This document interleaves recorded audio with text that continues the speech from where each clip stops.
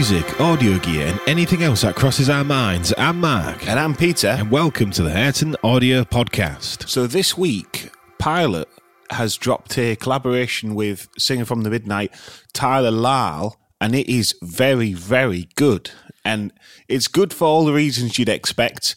It's a nice synthwave combination. It's fresh because, you get very used to hearing Tyler with the Midnight.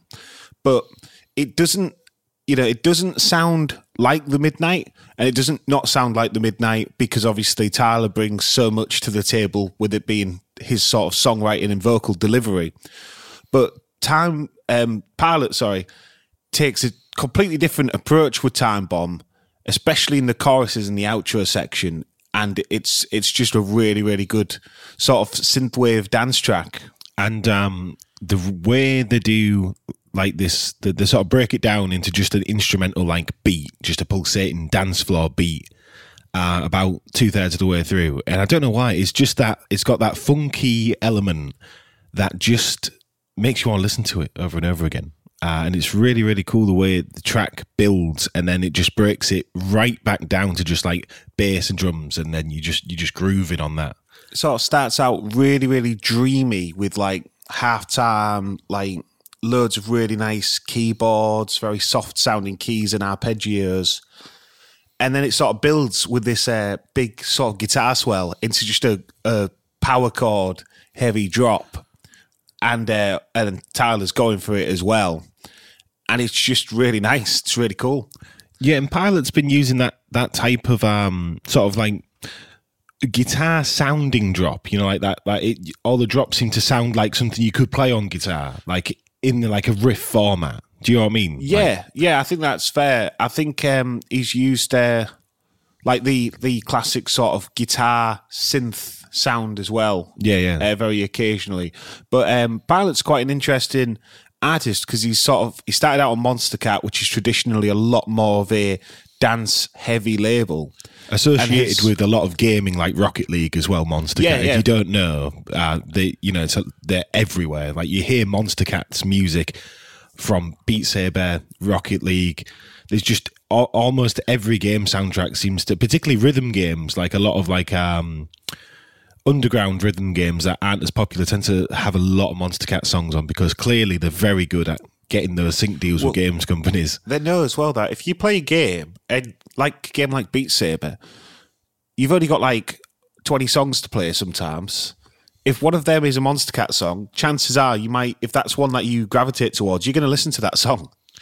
But he has made a very, very steady pivot into sort of doing more synthwavey cyberpunk sounds, which is very fascinating because you're sort of looking at somebody a bit like the Midnight themselves who start, and Gunship, who start outside of the genre and are sort of like going into synthwave with experiences that aren't necessarily, synthwave is the first thing they start making. They're coming from like different backgrounds, be it rock or folk or, dance. They're coming at it with a different angle. So I find that very fascinating how synthwave is a sort of genre that people sort of from other fields are like, I want to do that. I think it's more of a melting pot genre though, because synthwave is one of very few genres I can think of where a rock guitarist can step into it as easily as like a house producer.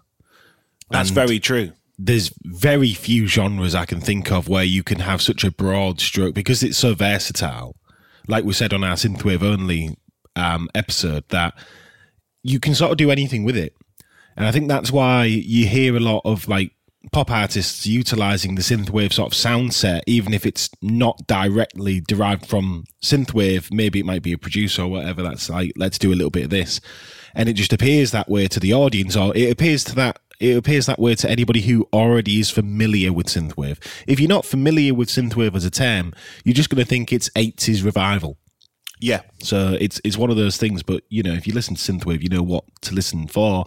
But obviously synthwave is like always changing like any genre. So it gets harder to pick out, you have your staples of synthwave in a lot of these tracks, but a lot of them sort of pivot in different directions. So it can be harder to think of it as like traditionally like safe synthwave. Obviously, a lot of these artists that we're talking about are like on the fringes of the synthwave sound set. They are, but they also, Gunship and the Midnight sort of encompass the more mainstream element of synthwave, which is really bizarre as well, because like you say, they're really, in reality, they are fringe artists in the genre.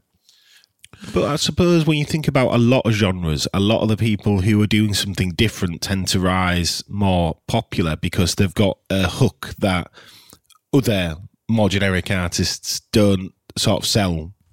If you know what I mean, that's why you tend to have, I'm trying to think of an example, but I mean, like, even with a lot of like the classic rock bands, you tend to have people who are going out on a limb, like say Eddie Van Halen with his tapping or whatever, that nobody else was doing, that they then popularise and then people copy that band. So then retroactively, it seems like they are the band. Like say, The Midnight, their debut EP and then album with Days of Thunder and Endless Summer, they sort of retroactively reinvented synthwave to a lot of people in what you listen to and what you associate with synthwave. I would agree, yes. Probably bringing the saxophone element into synthwave a lot more than it was there before. Because, I mean, somebody would have probably had a saxophone before The Midnight, but saxophone and synthwave The Midnight is the first artist I think of, the earliest artist I think of as well. I think they definitely popularized it and made it like a thing where people are like, where's the saxophone solo? You know, like when they bring a new song out. Yeah. You're waiting for it. You expect it almost. Speaking of, you've got these exact same situations happening with Gunship, who's dropped their unbelievably good album, Unicorn, which is actually, as we speak, 8 on the UK official album chart, which is... It's pretty good. Crazy for I don't, when I say it's crazy for an artist like Gunship, it's not that I'm trying to say that they shouldn't or can't be there, but it's just unexpected to see that album could be, like, it's one below Kylie Minogue. Yeah, and you would say that Gunship are, well, they're an independent, pretty much, band. They're counterculture, though, I would have said. Like, I mean, Gunship more so than bands like The Midnight, because they have that very cyberpunk, very sci-fi aspect to them. They just come across as so niche that it's hard to imagine so many people having the same interest. Particularly when Gunship get virtually no radio support in the UK. Yeah. And a lot of the artists they're going up against in the chart battle are just thrashed on commercial radio and like public radio, Radio 1. It's public radio, isn't it? I'd just say Radio 1. Yeah, well, Radio 1. I think it's. I want to say it's public. I've never really thought of it like that.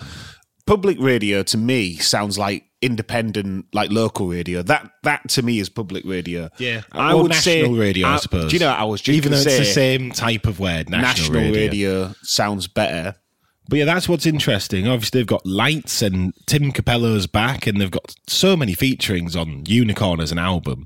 They've got Milky Way from Wargasm, which is really, it doesn't seem like a good fit until you listen to the song. I didn't know who Wargasm was until after I listened to Monster in Paradise, which we sort of discussed on the Synthwave episode 2. And then, obviously, they've also got returning featurings like Charlie Simpson from Busted, and or should I say, let's credit him, Charlie Simpson from Fight Star, no, from both, and then Stella LePage joins again. She's done one on every album. But what's really good about Empress of the Damned, which has Lights and Tim Capello on, is Lights sort of is we was quite familiar with Pep from Lights, and that was really, really good. Like, I won't say it's an EP, isn't it? It's an album. Is it a full album? It's an album, yeah. It's really good anyway. Oh yeah, I don't know why I only remember it having 5 songs. I wonder if that's because I was listening to it pre-release. But that's really, really good. Like, it has some really good songs. Yeah, In My Head and Okay, isn't it? If you scroll down for me.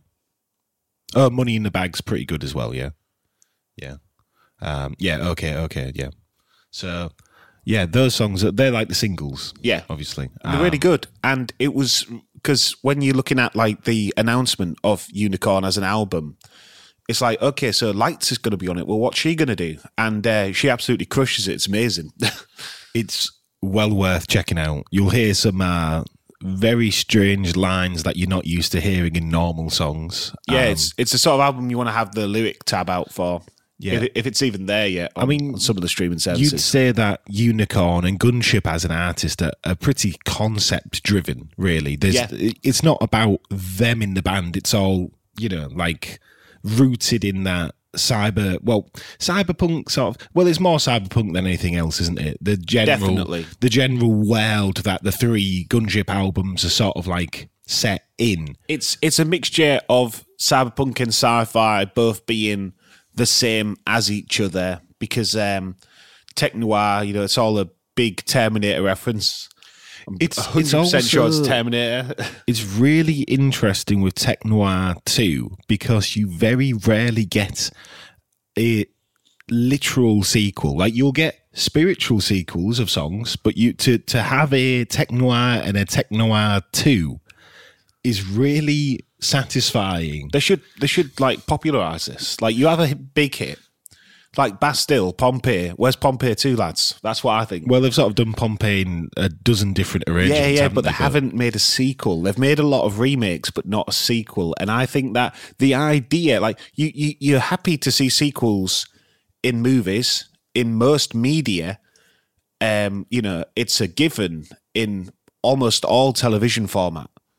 And games, and well, pretty much anything, really. So why not have a sequel song for people's most popular songs? I think it's a bizarre, but also it's more bizarre that it's not a thing, because, like we say, it's I mean, even like hardware and controllers and consoles, graphics cards, they all have sequels. They all have phones, cameras, mice, sorry. Guitar pedals, everything. So why would you not have a song have a sequel? There's so many songs come out a day. Like, what was it, like 100,000, something insane now? 100,000 songs hit Spotify, according to the CEO of CD Baby. That's like a relatively new stat.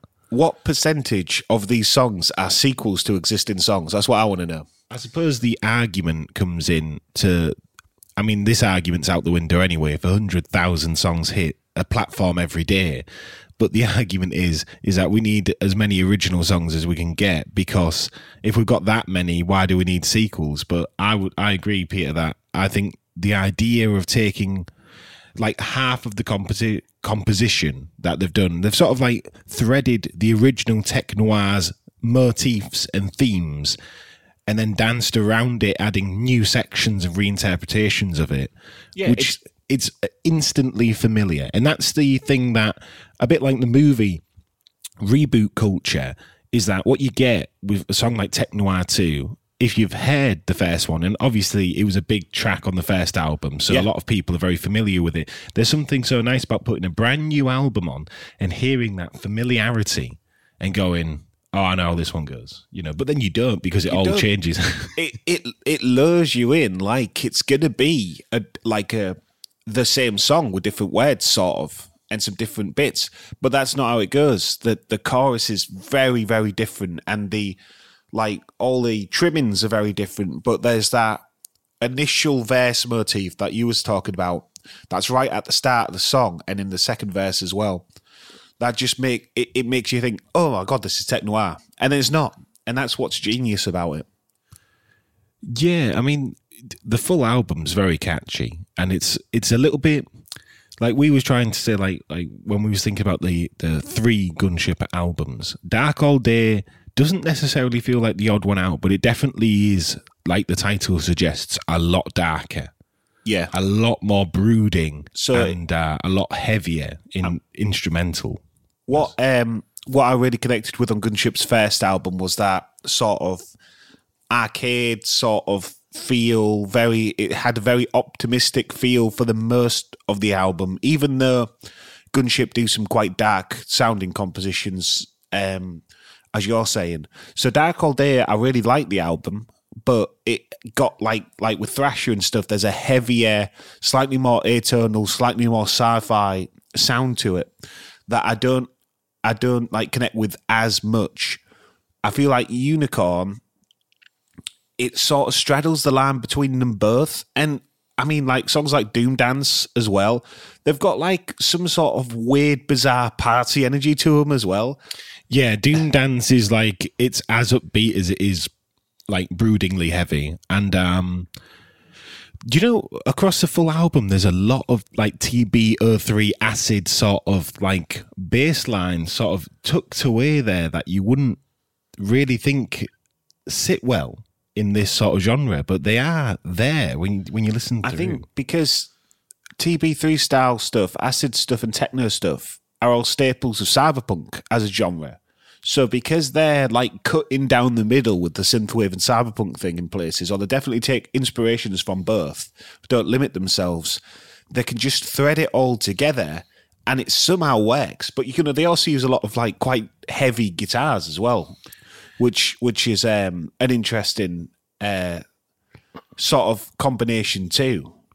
It's not so like different that it's shocking, but I think it's just that the way Gunship apply the sort of like your three pillars really. You've got your cyberpunk, your synthwave, and your rock.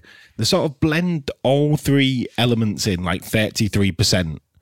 And then you end up with like almost a seamless transition through some of the genres because you know, it doesn't really go from a rock song to a synthwave song to a cyberpunk song. They're all sort of all three at the same time.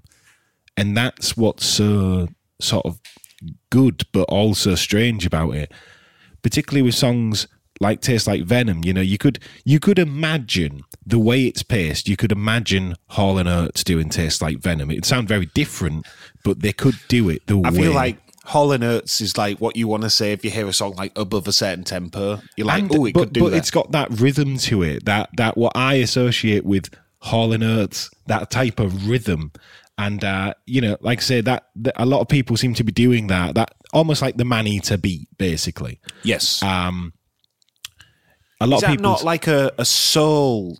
It will be. It'll be derived. Soul standard. It'll be derived, and there'll be a name for the drum beat. But because I'm not listening and I'm not researching it right now, I can't think of what it is.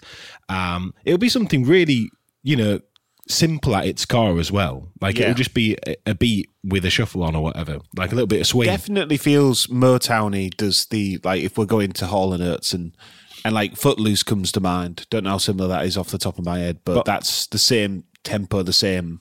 What gives it the feel is the over-exaggerated 80s production. Like when Hall & Oates did it, the drum kit just sounded like a drum kit. Yeah. But retroactively, you listen to Hall & Oates and you think it's 80s, so we need a big gated snare, we need a boomy kick, and then it ends up like getting the modern 80s treatment where it's like even bigger, even subbier, and then it hits like a brick. And then you listen to Hall & Oates and go, oh, this doesn't sound like what everybody's saying, but really it's sort of derived from that. Yeah. To me, it is anyway. That's what I associate when I hear that type of rhythm. So the question, the ever-present question is synthwave heading to be a mainstream genre? A bit like sort of where drum and bass has found itself, where it's been counterculture for so long. And then at a certain point, particularly in the UK, it's sort of become pop culture. I feel like the way drum and bass is constantly played on Radio 1, and it's just it seems like one of the core pillar genres that they seem to always be peddling on Radio 1. Yeah. It definitely, if you're tuned into Radio 1 and you're tuned into the massive drum and bass scene, you're going to feel like it is a pretty big genre in the UK. But you know, I challenge anybody listening to put Radio 1 on and not hear a drum and bass song for like 3 hours. Oh, yeah. They're always playing drum and bass on Radio 1. They do play it a lot. And with that being the biggest station in the country, obviously, if they're playing a certain genre, people listen and go, I like that, and listen to it. And it sort of builds upon it as well. Yeah. And that's the more commercial side. And then obviously you have the full underground side that people are already doing. But it helps when you have that dual marketing for a genre to make it big. And that's really what synthwave needs, is it needs that radio support. You see, there's a lot of different synthwave artists getting played on introducing stations, and I can never wrap my head around that because a lot of them are signed and a lot of them tour and a lot of them, you know, they've got audiences, and then they're like, well, we'll play you one Saturday on Introducing, and I'm like, what is that? Also, they're playing the smaller synthwave acts, but they're not going Playing the near bigger ones. The big ones. And then it makes you question whether this is like, is it, do the bands have to like strike up a contract or a deal to get that airplay? You'd assume that with them being in the charts that they would get some radio play, but it doesn't seem to work like that in general with radio. Like you can have a top 10 album, or like what was the band called who got a number one album? The Hurtons? The Hurtons. I didn't hear. Right? They got played. They got brought in and got played once on Radio 1, but they never got put on the C list, B list, or A list rotation. So yeah, not that I'm aware of anyway. But so it is an interesting thing. Radio and the charts, or radio and what people listen to, don't seem to really add up in the manner you'd expect. But was it this year? God, there's some album. What are you looking at, Pierre? Would you say, was it this year they got the number one, earlier this year? Yeah, it was, yeah. Yeah. So there've been this album, weren't it? What's the song? Oh, I don't know what the song was. I'm just trying to think. I mean, looking at the track listing, I can understand why Radio 1's not trying to play it. It does come across as explicit. Its own thing. The visual style is very different to what we've been talking about this week. I think it's catering, though, to a different audience to me and you, though, Peter, isn't it's also trying to be relatable. I suppose there's two aspects. There's being relatable through escapism, which is what synthwave does. What the Hurtons sort of do, visually at least, is they are almost too relatable. They're going for a very British thing. Like we're on the bus. If you're not British, this ain't going to make any sense. Yeah. You're not going to understand the references, are you? That's the thing. Yeah, that's what... But again, I suppose then if you're not British, you might look at these and there might be a bit like the way a lot of British people see America. There's that law of, well, that's not what I experienced. It's different, and therefore you want to check it out. You want to check it out. You want to see what's going on. I do think that with music in particular, a lot of people tend to think a lot higher of artists that they're listening to that aren't in their nationality, because there's like you say, part of that escapism, but also part of that just feeling like it's something different to listen to, a different culture. Like it's funny to say, but even if you're English listening to American bands, it is like a different culture entirely. And that's the same thing. Like that's why a lot of American bands listen to English music and English like indie scene and stuff, because they can get a different take on a genre that they won't hear by other American bands, because the culture's so different. It's sort of shocking how certain things don't translate either way, or how certain things sort of sound so glamorous, even though on the other side of the pond they're so mundane. It's like the country music thing. It's just not really a thing in England. It's crazy. There's a very small UK country scene with the shires and stuff, but it is very small. But would you not akin it slightly more to folk music? Yeah, well, they're saying it's UK country just to market it interestingly. Yeah, it's sort of. I mean, it can exist. You can also have people who are sort of like actively influenced. I mean, Dire Straits come to mind. They do some songs that have very, very country sounding sort of parts to them. Yeah, like the Bug and stuff. It's very much rooted in country music. Yeah, but the thing is this not the style where you're saying that country music by proxy has to be made by an American? It's sort of an authenticity argument, isn't it? It's that classic authenticity argument. You know, you can't have country that's authentic if it's, not from a certain place, I suppose. I mean, you can, but maybe even if you are from New York or LA, if you become a country artist, you're going to be like, well, I'm based in Nashville. Could you be a country music from New York? Could you be an artist who's based and does all the videos and everything in New York and still be classed as country? I don't know. I can't think of any examples of that. No, because they're always in like the central area almost all the time. at some point, if you are from New York, you will be based in Nashville, and then if you leave Nashville, you would always have on your bio formerly Nashville based. Well, this is what I'm saying. The law. It's sort of it's hand in hand, isn't it? That's what I'm sort of getting at, and that's your dilemma. It's like with a lot of these genres, they're more visual as well as music. Like I feel like a lot of the synthwave artists who break out the visual style, they sort of lose that element of marketability in that scene. I think synthwave has more of a visual identity than it does a sonic identity, to be honest. Because the visual identity is so specific, but yet the sonic identity can be so many different things. Yeah. As with Cyberpunk, you expect the city. It's like on Doom Dance's single cover, you have the city in the background, you have the colours, you just have, even like down to Gunship's font and everything, it all is screaming a certain thing at you. And the characters on there are sort of screaming like 90s anime, aren't they? Or 80s anime. Yeah. Like a real nostalgia trip. Because it's based off a box art cover, I believe they said, but I can't remember. I think they didn't allude to which one it was. I think you have to know. Yeah, that's you have to know. Authenticity scanner is, if you don't know, then sucks to be you sort of situation. Well, I don't know what it is. Not by looking at it. But it's been a pretty good week for new releases so far as well. Yeah. It's nice to get a full album from a band like Gunship. I know we've been waiting for this for a long while. I feel like they sort of announced it like almost immediately after Dark All Day, just saying Gunship 3.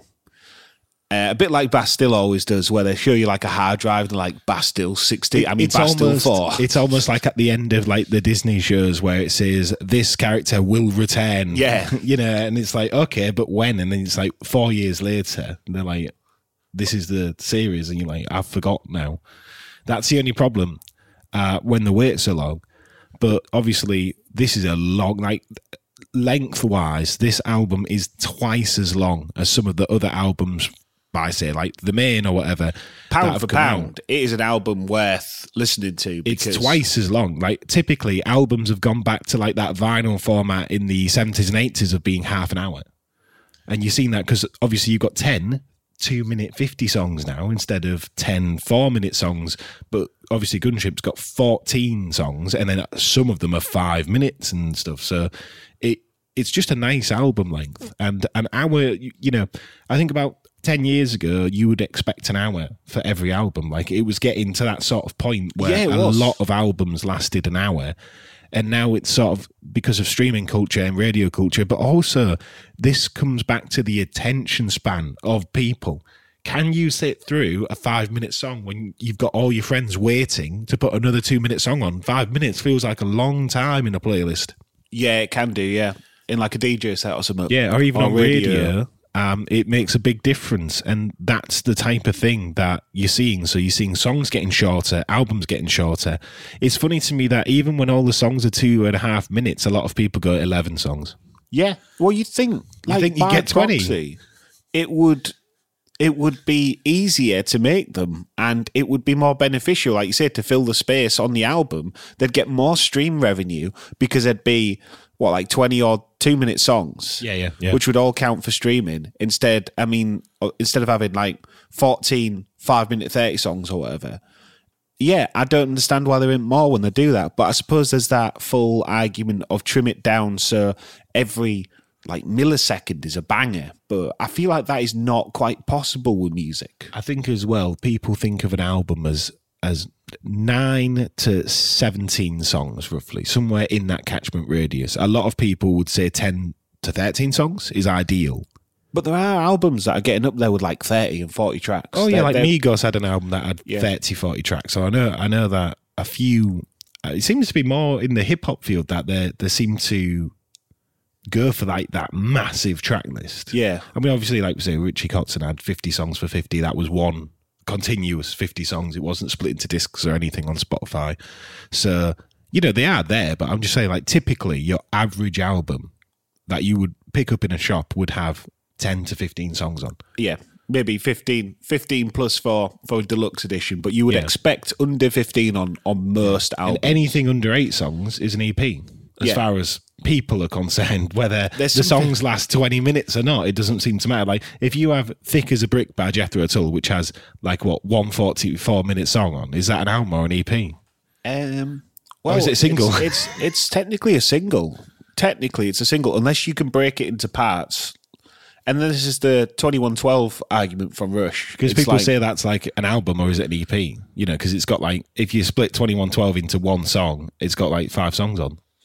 Yeah, but I would still call it, I mean, I suppose here's the thing that cuts this argument down nice and concisely.